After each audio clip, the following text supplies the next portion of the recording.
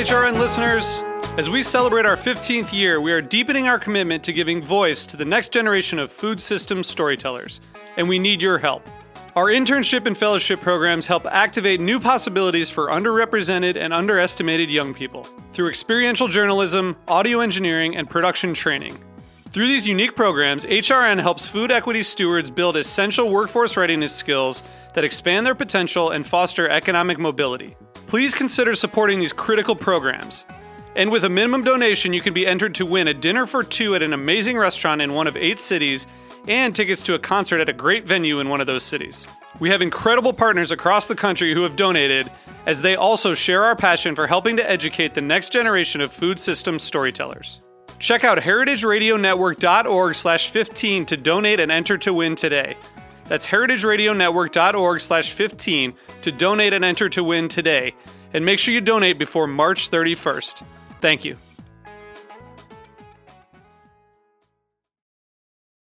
Today's program is brought to you by Korin, a supplier of Japanese chef knives and restaurant supplies. For more information, visit korin.com. Hey, this is Hannah, HRN's program manager. It's HRN's 10th anniversary and now our summer fun drive. So show your support for independent, revolutionary, entertaining food radio by becoming a monthly recurring donor. HRN is powered by a passionate community of thoughtful eaters, and we need each and every one of you to show your support so that we can keep bringing you your favorite food podcasts. It takes a village, and every dollar donated, every listener tuning in is essential to our continued success. So set up a donation for $10 every month. You'll show us that you want to be a part of a bright future for HRN. And you'll get one of our brand new limited edition Pizza Pocket t-shirts. So snag your new favorite tea and show us some love, all for the price of about 2 fancy lattes each month. Go to heritageradionetwork.org/donate today. And thank you.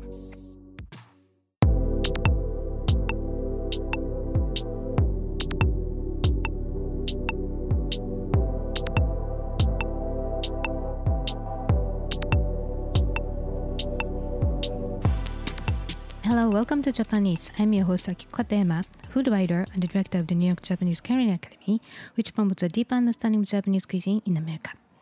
We are broadcasting live from a studio at Roberta's in Bushwick, Brooklyn. This show is all about Japanese food and food culture. We see sushi at every deli in the supermarket, but what is beyond sushi? We hear dashi ramen izakaya, but what exactly are they? Japanese food is still a mystery for many people, so I try to demystify it in this program with my cool guests. My guest today is Gaston Becciolano, who is the co-founder and CEO at Bonsai Kakigori, which opened in April this year. And Kakigori is a traditional Japanese icy dessert. It is similar to snow cones, but is distinctly different. And it's a very nostalgic, culturally important food for the Japanese. So today we'll discuss how Gaston got into the world of Kakigori, why it is a great tool to understand the sense of Japanese culture, and what unique items are on the menu at Bonsai Kakigori, and much, much more. But quickly, before we start, Japan Eats is available on Heritage Radio Network website, as well as on iTunes, Stitcher, and Spotify as a podcast. So please go to iTunes, Stitcher, and Spotify and subscribe to Japan Eats. And please write a review. We really appreciate your feedback. Also, if you have any ideas about topics of the show or show guests, please let us know. You can email us at japaneats@heritageradionetwork.org or kikokatayama.com. Now let's start a conversation with Gaston Becciolano. Hello, Gaston. Welcome. Thank you for having me. So, it's such a Kakigori day. Yeah, it's warm in New York. So I wish you had some bowl of Kakigori, but I'll save for later today, maybe. Yeah. And so, first of all, where are you from and what did you eat when you grew up? I was born in Mexico City. I lived there until I was 8 years old. Wow. Yeah. Surprise. Interesting. So growing up, I was able to eat very delicious Mexican food. When I was eating outside the home, I was able to eat what you would imagine Mexican food being. So tacos, enchiladas for breakfast, chilaquiles, and a variety of really, really delicious Mexican dishes. At home, it was also very, very delicious. Lots of rice-centric dishes with a lot of spices, and a lot of Mexican candy, which happens to be very spicy. Wait. Wow, that's interesting. It's a shocking surprise. And then you grew up in after 8. Where did? So after I grew, I moved to Miami Okay. with my family.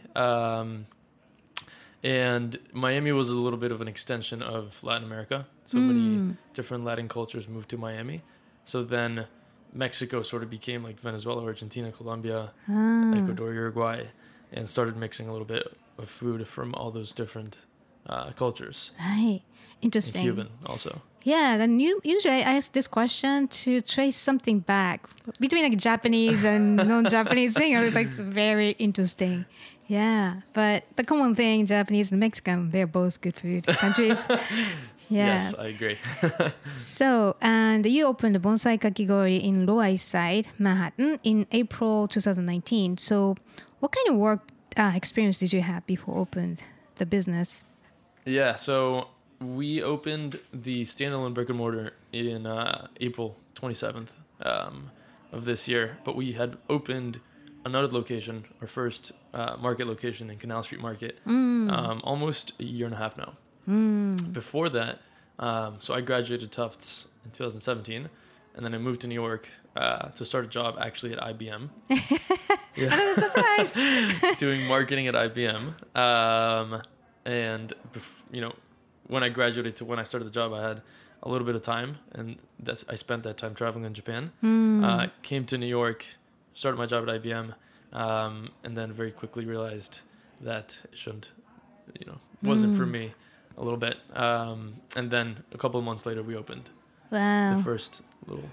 So we'll discuss the calling in a moment.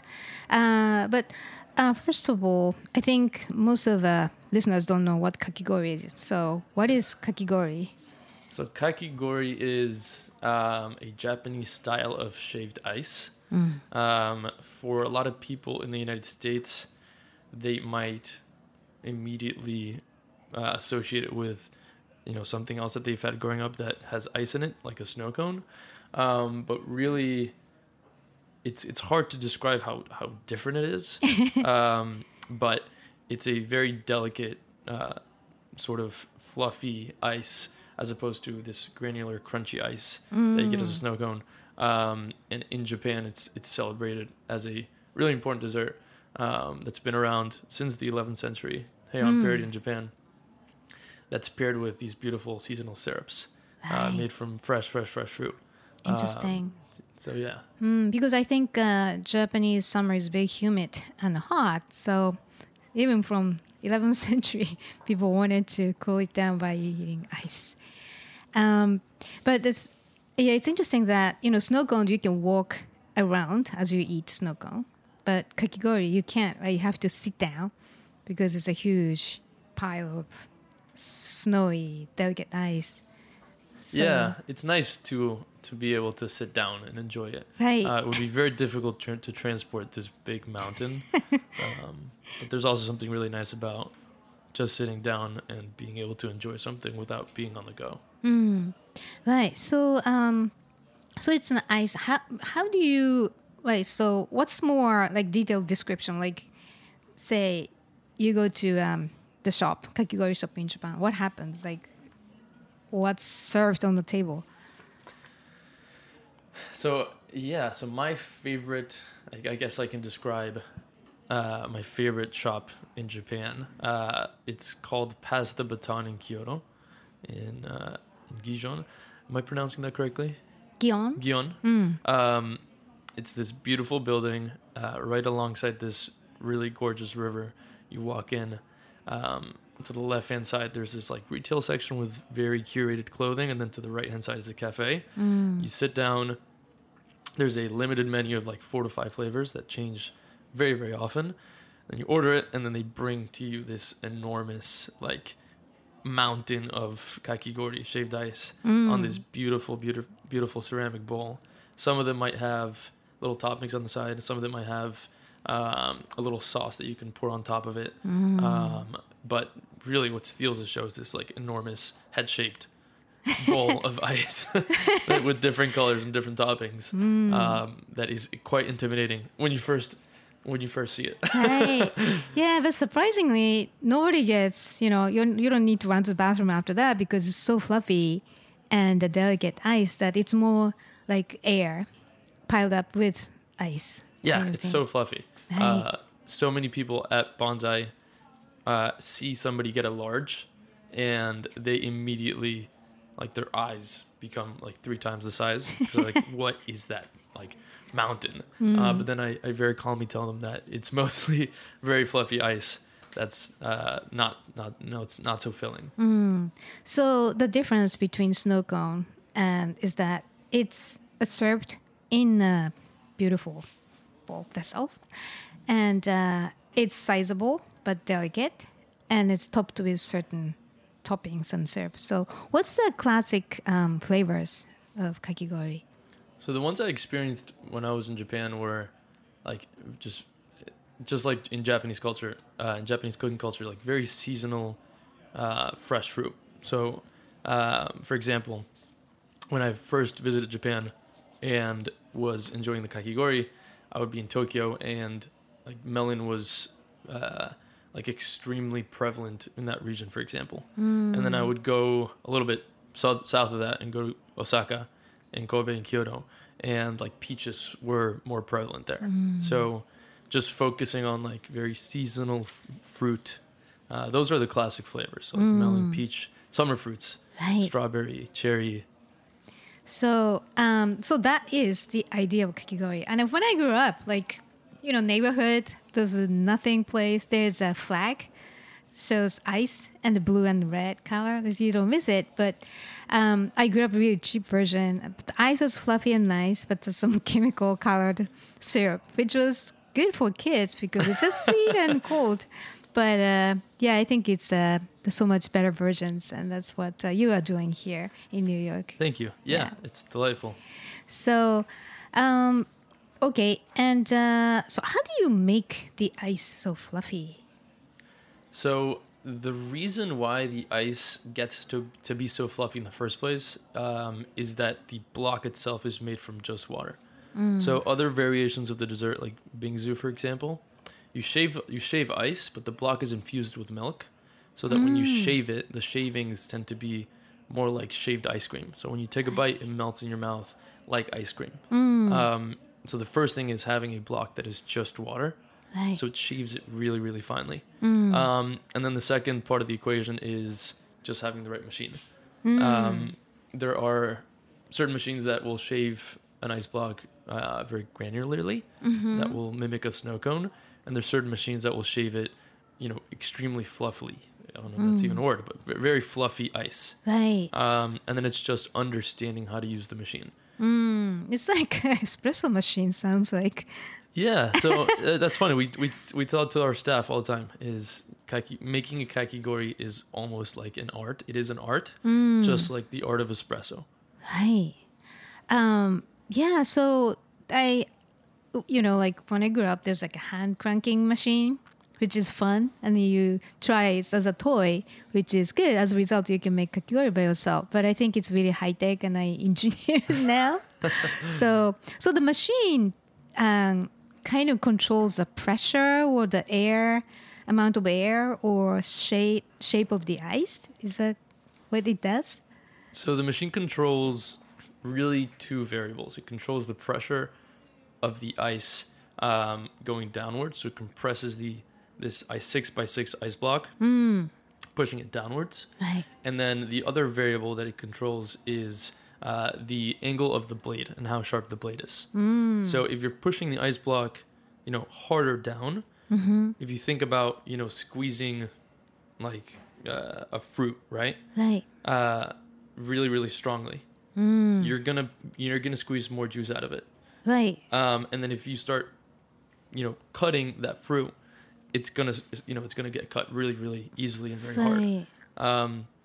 And the second variable, the blade, is extremely important. So if you have a very dull blade in maybe a machine that's not necessarily the best, it's not going to cut that ice very in a very fluffy manner. Right. So those two variables need to be playing in the right way so that the equation gives you really nice fluffy ice. Right. Sounds like a Japanese knife and with an espresso machine combined in one machine.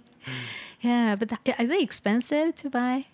Relatively no. A machine can run you maybe $2,000, whereas an espresso machine is far more expensive than that. It's I've seen $15,000 or something for Mazako kind of. Yeah. Yeah. Yeah, those are quite pricey. Right.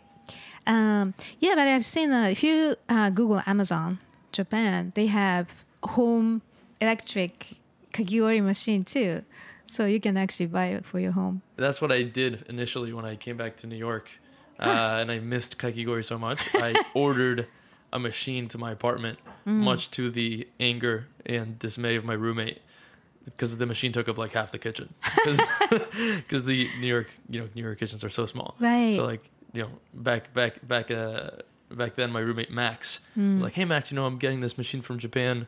Is that okay with you?" I straight up shot him a text. He's like, "Yeah, no worries, that's totally fine." Him probably thinking that it was this small machine. And then come the next 2 weeks, he walks into the apartment after work. I'm playing with the Kakigori machine, and he sees this monstrous blue machine taking up half the counter. He's like, "Is that the machine that you told me you're gonna?"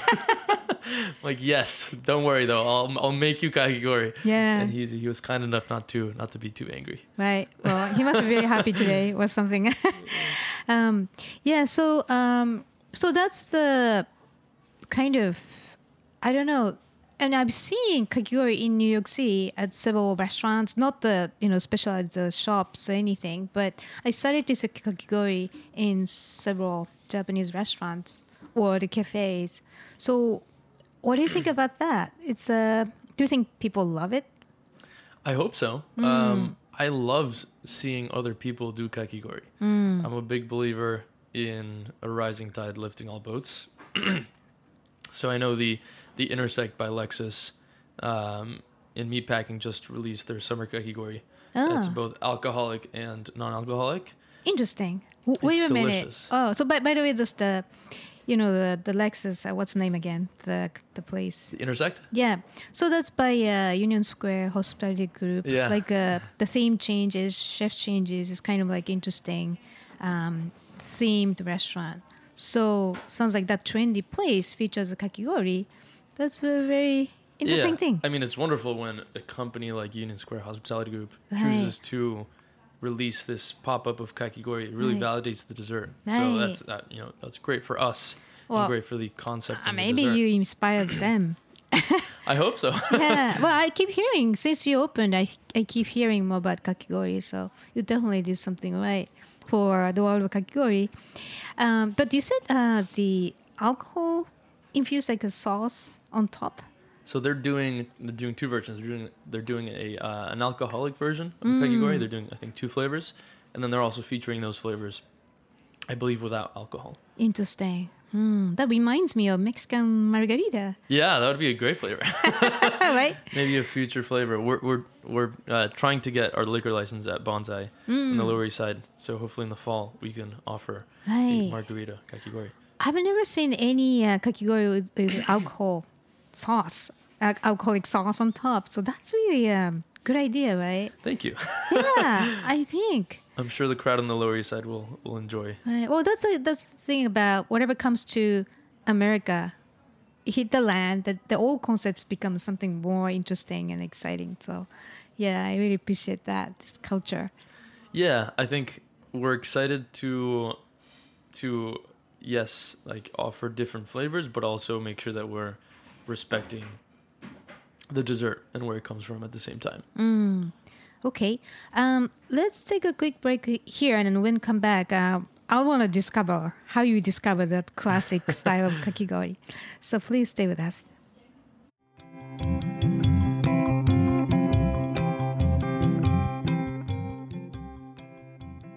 Today's program is brought to you by Korin, a supplier of Japanese chef knives and restaurant supplies.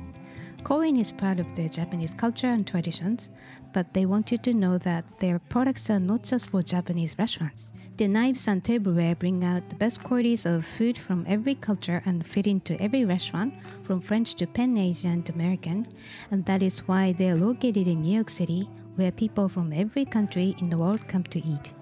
Korean's Tribeca showroom is home to the most extensive collection of Japanese chef knives in the world, including Japan.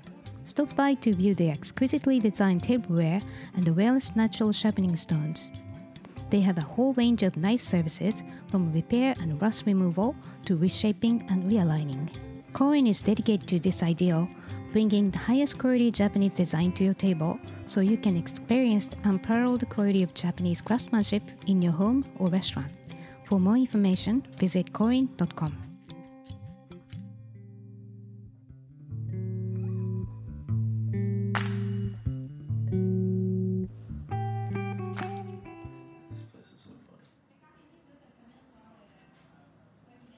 Welcome back. You're listening to Japanese Broadcasting live from a studio in Bushwick, Brooklyn. I'm your host, Akiko Katayama, and my guest today is Gaston Beccelano, who is the co-founder and CEO at Bonsai Kakigori, which opened in April this year. So now let's talk about your journey with Kakigori. So how did you get into Kakigori? You went to Japan, and I want to know from why did you go to Japan in the first place? So I had a period of time before I was going to come to New York. My job started in October. And I graduated in May. And I decided to do a little bit of traveling. And I think, there's maybe several versions, but maybe like two different versions, which is go to a lot of places and spend a little bit of time in each place and get to see a bunch of places. Or go to one place, spend a lot of time in one place, and really get to see that place. And I always was intrigued by Japanese culture. I took a couple of classes about Japanese economy and Japanese culture in college that sparked my interest. There was a little flame, and so I decided to opt for that second option of travel and spend a large part of that time in Japan before I came to New York. Right. So, and how did you stumble on Kakigori? Yeah, I mean, I was traveling in Japan when it was really hot in the summer, and just was walking. So the first time I had Kakigori was 8 days into my trip. I was in Kanazawa in the, I hope I don't mispronounce it, but the Omicho market, the food market in Kanazawa. And I was walking along, and I just it was paradise for me. Like, it was a food market in Japan. So I love food, and Japanese food's delicious. Yeah, that's an awesome food market. I went there. Fantastic food market. Yeah, you can spend hours and hours. Which is what I did. I spent like an hour and a half eating my way through the market, like just a ton of fish and Japanese food and these oysters that they were grilling. And then I was had some nuts and some dessert and I was extremely full. And I was going through the market and I was like, what would be really nice right now? Like a smoothie or like something really cold would be like fantastic. I was super hot, really full. And then I see this older gentleman sitting down like a couple meters away from me, eating something that looked very icy. Which was a kakigori. Right. And I looked at him. He looked like he was just absolutely loving what he was eating. Like he was eating it like in slow motion. So I went up to him.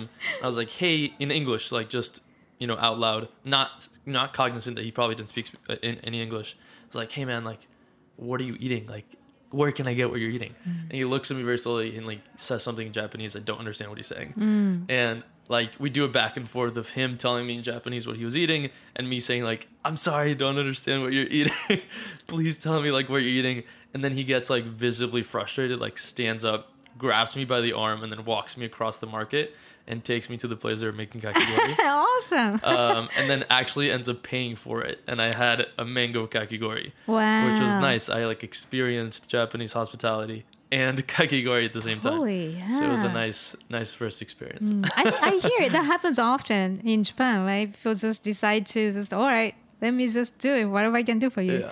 Yeah. But that's crazy. Nice. So that was so how was that? Was it a classic style kakigori? Yeah, it was comparatively to other ones I've had, it was pretty bad. To be honest, it was a mango kakigori, which like just hit the spot at that moment because it was super hot and I was full. But yeah, it was regular kakigori with It was kind of granular. Just had one syrup that sort of tastes artificial, but very sweet. And then that was my first experience. And then slowly from there, I started to realize that it was such a staple dessert in the summer, and started seeking it out at like other cafes, and started to sort of learn that there were cafes all around Japan that were doing it at a very, very high level. So you traveled around Japan, right? And how many days did you spend? So I was in Japan for like 2.5 months. Oh, okay, wow. That summer, 3 months. Yeah. Then how many kakigori did you eat? Oh my god. Like more than 100. I ate a lot. Awesome. Yeah. Wow. So you can probably like make a ranking of what's the best. Like, your favorite was the Kyoto one you also spoke earlier, right? So my favorite one was Kyoto, but that was I only had that one the second time I visited Japan last summer. Okay. That first trip, my favorite one was in Yanaka in Tokyo. It's at a place called Himitsudo. That was my favorite one. Yeah. So what's special about their kakigori? So it was like 3 days before I was going to leave Japan, and somebody had told me about this place in Yanaka. So I show up. They're like, you should show up early. Like, there's gonna be a big line. So I go at like 8:30 in the morning. I'm like feeling good about myself. Like, I'm gonna beat the crowd. Like, this is gonna be great. I show up and there's like a 3-hour line already. Wow. Like, huge amount of people lined up because it's like, dead of summer. It's so hot. And I'm like, well, I'm leaving in 3 days. Like, I might as well line up for this place that people tell me is so good. And I line up, and I had they only allow you to have one kakigori because there's such a wait. And the place itself is just, super rustic. They were using like hand crank machines. Like, you walk in and there's like a line of like 6 or 7 machines cranking at once because there's such a demand for kakigori. Right. And the flavor that I had was a melon kakigori. And what was so delicious about it was first of all, the ice is like extremely, extremely fluffy. Like, so light. Do you think because it's a hand cranked? Or Yeah, I think that's one of the variables. They actually use, they harvest the ice that they use from a lake in Hokkaido. Oh, wow. And then bring it to Tokyo, and they like store it in their freezers. Wow. So they use like really natural, extremely clear ice blocks.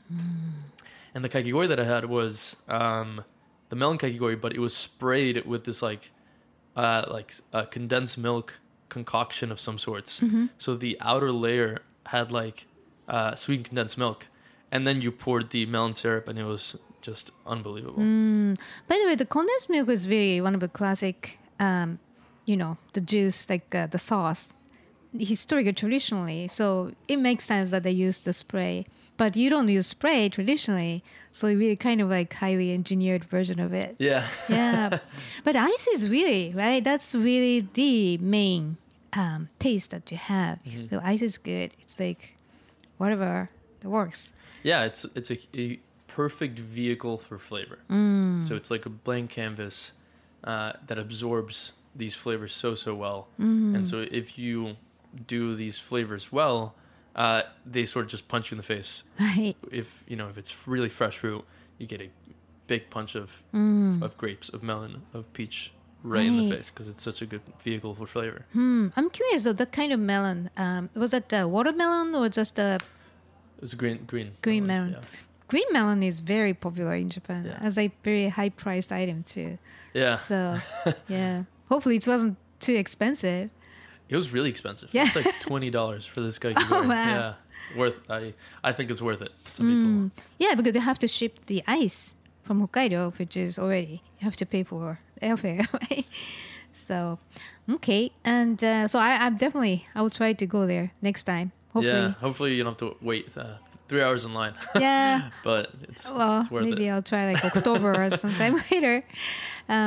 Okay. And so why did you decide to open a kakigori shop? That's like a big leap. So I didn't necessarily like really fall in love with kakigori itself. So when I was traveling in Japan those 3 months, I would visit these kiseten, and just like many other things about Japan, I fell in love with how I felt in the kisaten. So maybe you can define quickly what the kisaten is. Sure. So it's a Japanese like coffee tea house, and they serve a variety of different food. They serve tea, they serve coffee, they serve like small dishes, Right. and some of them might serve desserts. So there's kisaten that end up serving kakigori. Right. And they're usually kind of nostalgic and very obsessive with the quality of what they serve. The kisaten. So one of the things generally I just fell in love with how I felt, and I started to get frustrated because I would go to all these kisatens and I'd always feel amazing. So it got to the point where I was like, why am I feeling so good? What is going on here? Like, why do I end up like smiling every time I go to these places? And it really was, if you break down the experience of a restaurant, it's the customer service, the hospitality, the food, and the ambiance. And those are, for me, the 4 key tenets, right? And they were doing those extremely well. Like, it was really nostalgic. The ambiance was super cozy and very welcoming. Their hospitality, the omotenashi, was just so nice for me. Like, I clicked with it right away. The customer service was fantastic. Right. And of course, the food product was great. But the word omotenashi, we keep hearing it, but I think by definition, it's a service, but they don't expect any return by serving you. So that's kind of, even it's cool not to be unnoticed even. That's the mindset. So, yeah.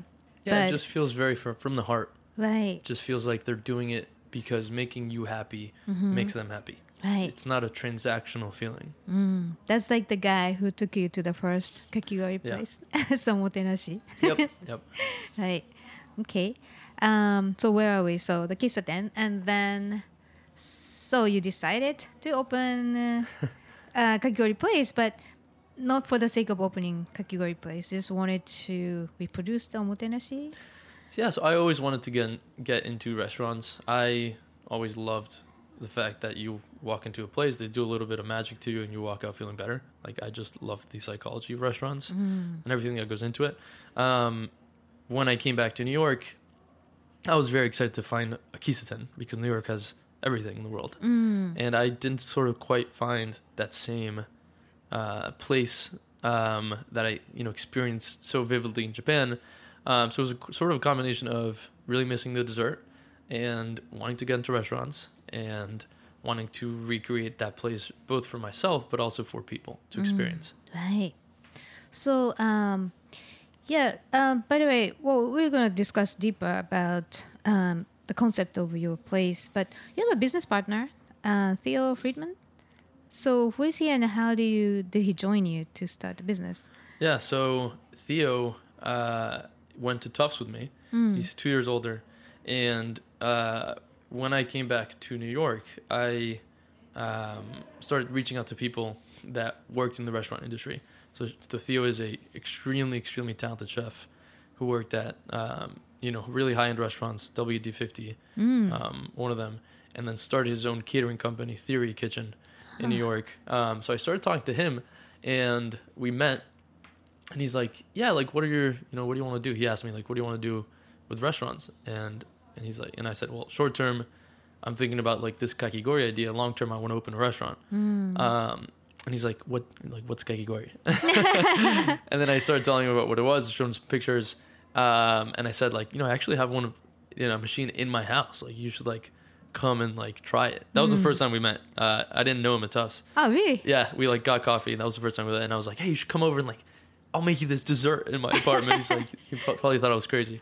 And then a couple of days later, he came and he brought some sauces. I made the dessert, and we like combined it, and that's how we started talking about starting something with kakigori. Right. So he's a WD-50 grad. That means he's very scientifically, advanced and analytical in approaching food. So he may be upgrading some sort of classic version of kakigori sauces. Right. So that's a good partner. Yeah, no, he's great. I don't know how to cook, so all the flavors that we have that I think are all of them are absolutely delicious. All of them we can attribute to Theo. Like, very, very talented, and just very thoughtful about how he develops flavors. But also, generally he had experience in restaurants. I didn't coming into New York. So a lot of what I learned about how to, open something with restaurants, I learned because of him. So like, all the way from like how to organize your inventory to how to, like, as funny as it sounds, like sweep the floors properly. He was able to sort of show me a little bit of how to do that. So it's not just the flavors that he contributes to bonsai. There's, a lot more that he does that make bonsai what it is right now. Yeah, I was wondering though, because your menu items are very well kind of written up, and I was curious. So that's Theo. So let's talk about what's on the menu. So what kind of kakigori do you have on the menu? Yeah, so we split our menu up in two ways, classics and seasonal. So the classics stay on the menu, and then the seasonals fluctuate with the seasons. On the classics, we have strawberries and cream, the coconut lime crunch, matcha mountain, this delicious flavor espresso peanut that is really salty and has these really strong notes of espresso. And my favorite from that menu, the banana miso maple, which is delicious, has some good umami, really salty, which I like, and has this delicious banana milk. And then the seasonals, the summer seasonals, which just came out last Tuesday. Those are top notch. I think those are his best batch yet. We have an Arnold Palmer, which is my favorite, a raspberry rose, blueberry cheesecake, caramel corn, and a lychee watermelon. Oh my god! And the Arnold Palmer and the caramel corn are, they're good. Yeah. When I want to have them like for a week straight, and I have unlimited access, so like you would think that it would die down in demand for yourself. They don't. Like I want to have them right now. Wow. Hopefully you're gonna keep it on the menu for a long time. Yeah, I'll try to get there soon to taste it. But for instance, that is that the one item? You have 4 ingredients, right? You just said Arnold Palmer blueberry, and the caramel corn, and how does it look like? Yeah, so it's 10 different flavors, 5 classics, 5 seasonals. Oh, okay, right. So the Arnold Palmer itself is one flavor. Right, one flavor. Okay. So it's for that one, for example, is half lemonade, half black tea, poached peaches, whipped cream, and then a peach ginger jam. Right. The ginger, that would be great. Yeah. Yeah. Nice. I was curious, is the coconut lime crunch? So what's the crunch part? So the crunch part is toasted coconut. It's coconut flakes with some agave and salt. We bake them, and there's some really nice texture. So how do you come up with these items? Like, you discuss it in a certain theme, like it reminds me of the season or childhood memories or anything like that? Yeah, I think it's a combination of both, to be honest. You just nailed it right there. It's first of all, I think the way we approach flavors, and I'm sort of speaking for Theo here, but it's just trying to make something that's delicious. Like you want to take a bite out of a kakigori and just close your eyes and say, oh my God, that's really good. So that's the first sort of goal that you want to hit. It's like, is this delicious? And then when we think about flavors, is that going to be one of the best menu items that we have up there? Like, does this deserve to be up there as opposed to this other menu item? Right. And then the third one that I like to think about is that menu item going to be the best menu item, period? Like, if there were 400 kakigori shops in the United States, is that menu item going to beat all the other 400 menu shops? And then, once though we think about those parameters, then it's like, okay, what do we find delicious and what is seasonal? So like peaches right now are awesome. I haven't asked him, but I'm sure Theo likes Arnold Palmer's. And then he brings it to me and says like, what do you think about this? And I I have the best job when it comes to flavors. He just like makes everything, and I get to taste test it and say like, yeah, I think we should add this, and I think we should add that. And so for the Arnold Palmer, I tasted it and I was like, what would be great in this flavor? Some poached peaches, like right in the middle. So like you start digging at the top, and then once you start getting a little bit, tired of the black tea and the lemonade, you dig in and you find the poached peaches. Right. So that's. It's to me, it's how inspiring is it that Theo doesn't know the original kakigori in Japan, so he has a very fresh view to it, and he's elevating the flavor experience. So that's such a great thing happening. Yeah, I agree. I think it's nice when you're not tied down by previous experiences or expectations, and you're sort of free to create something. Right. So how I understand you really have deep insight into Japanese culture, according to our conversation before. So what would you like to communicate to New Yorkers via Bonsai Kakigori? Yeah, I think first of all, I really appreciate it. That's so kind for you to say. It would be, I think, naive of me to say that, I've taken 2 trips to Japan and I've got to experience such great moments in that country full of like rich culture. But I still think I am nowhere near like having a deep insight of Japanese culture. Like I'm somewhere in the periphery, and it's such a rich and deep culture that I would be lucky in my lifetime to sort of really try to like crack the nut and experience it fully. But thank you. Yeah, but some people can spend years and years in certain country, but you never crack that. Yeah. Right? And I don't think I ever will. I can just experience the peripheries and enjoy it. I think, to answer your question, what I would like people to get from bonsai is just exactly what I felt at the Kisatens in Japan, is this sort of extremely welcoming and uplifting environment. Every time I left one of those Kisatens, I felt a lot better and my day was improved. Like the word that I sort of came away from those experiences having is being uplifted. Like I just felt better, more energetic, happier. Right. And that is what I want to communicate to people about bonsai. So that when they go in, hopefully they leave away feeling a little bit more uplifted. Right. That reminds me of the word ichigo ichie. It's kind of like tea ceremony term. So there's no more opportunity like this exact same situation.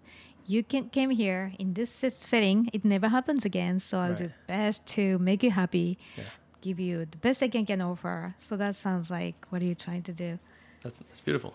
Yeah, ichigo ichie, right?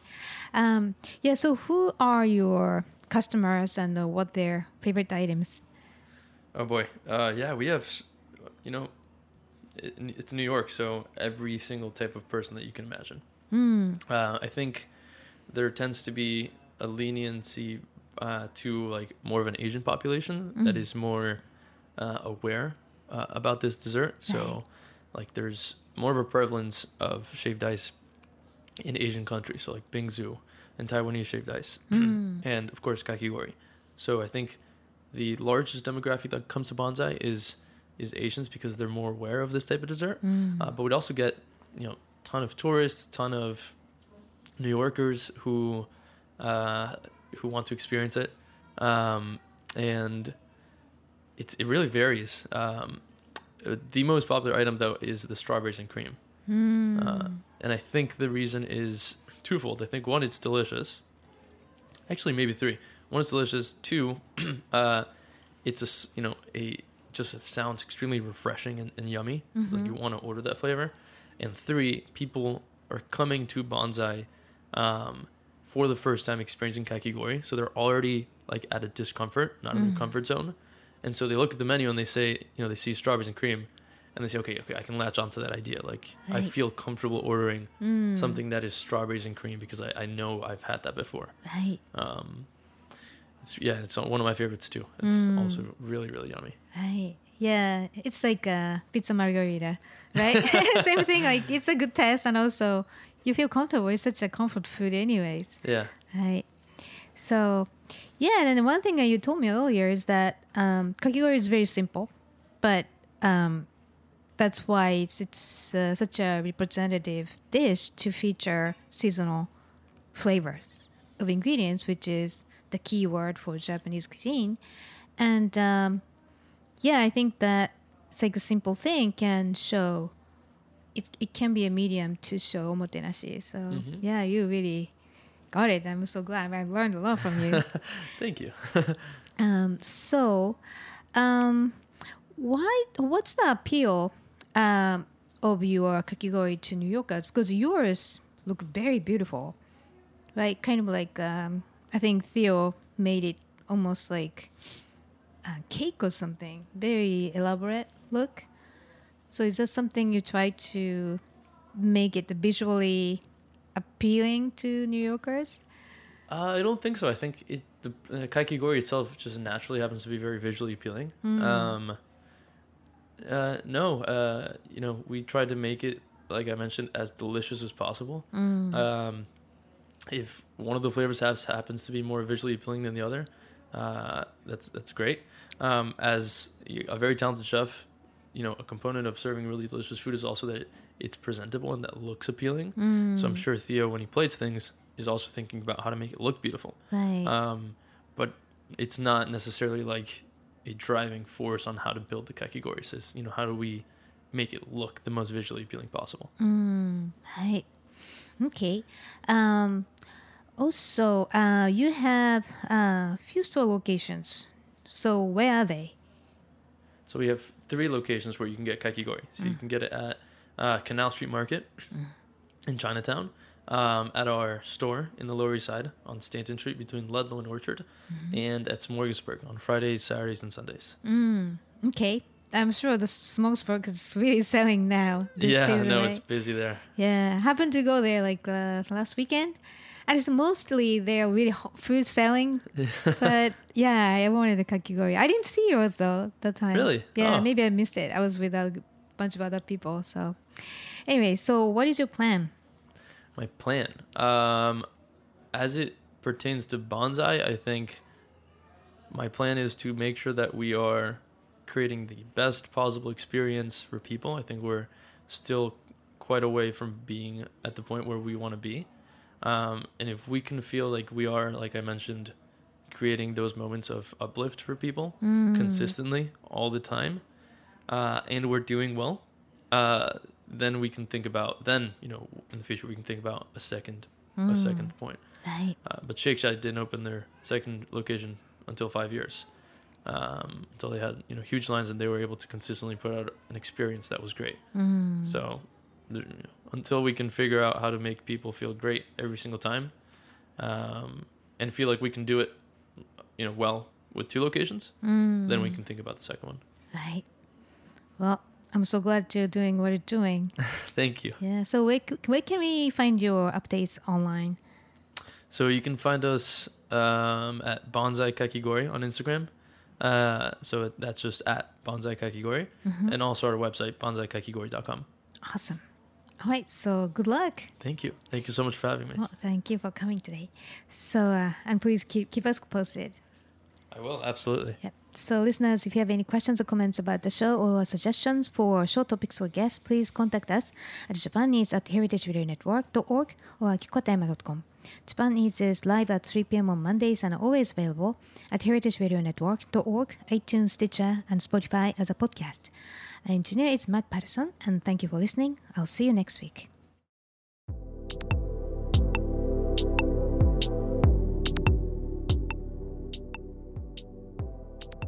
Thanks for listening to Heritage Radio Network, food radio supported by you. For our freshest content and to hear about exclusive events, subscribe to our newsletter. Enter your email at the bottom of our website, heritageradionetwork.org.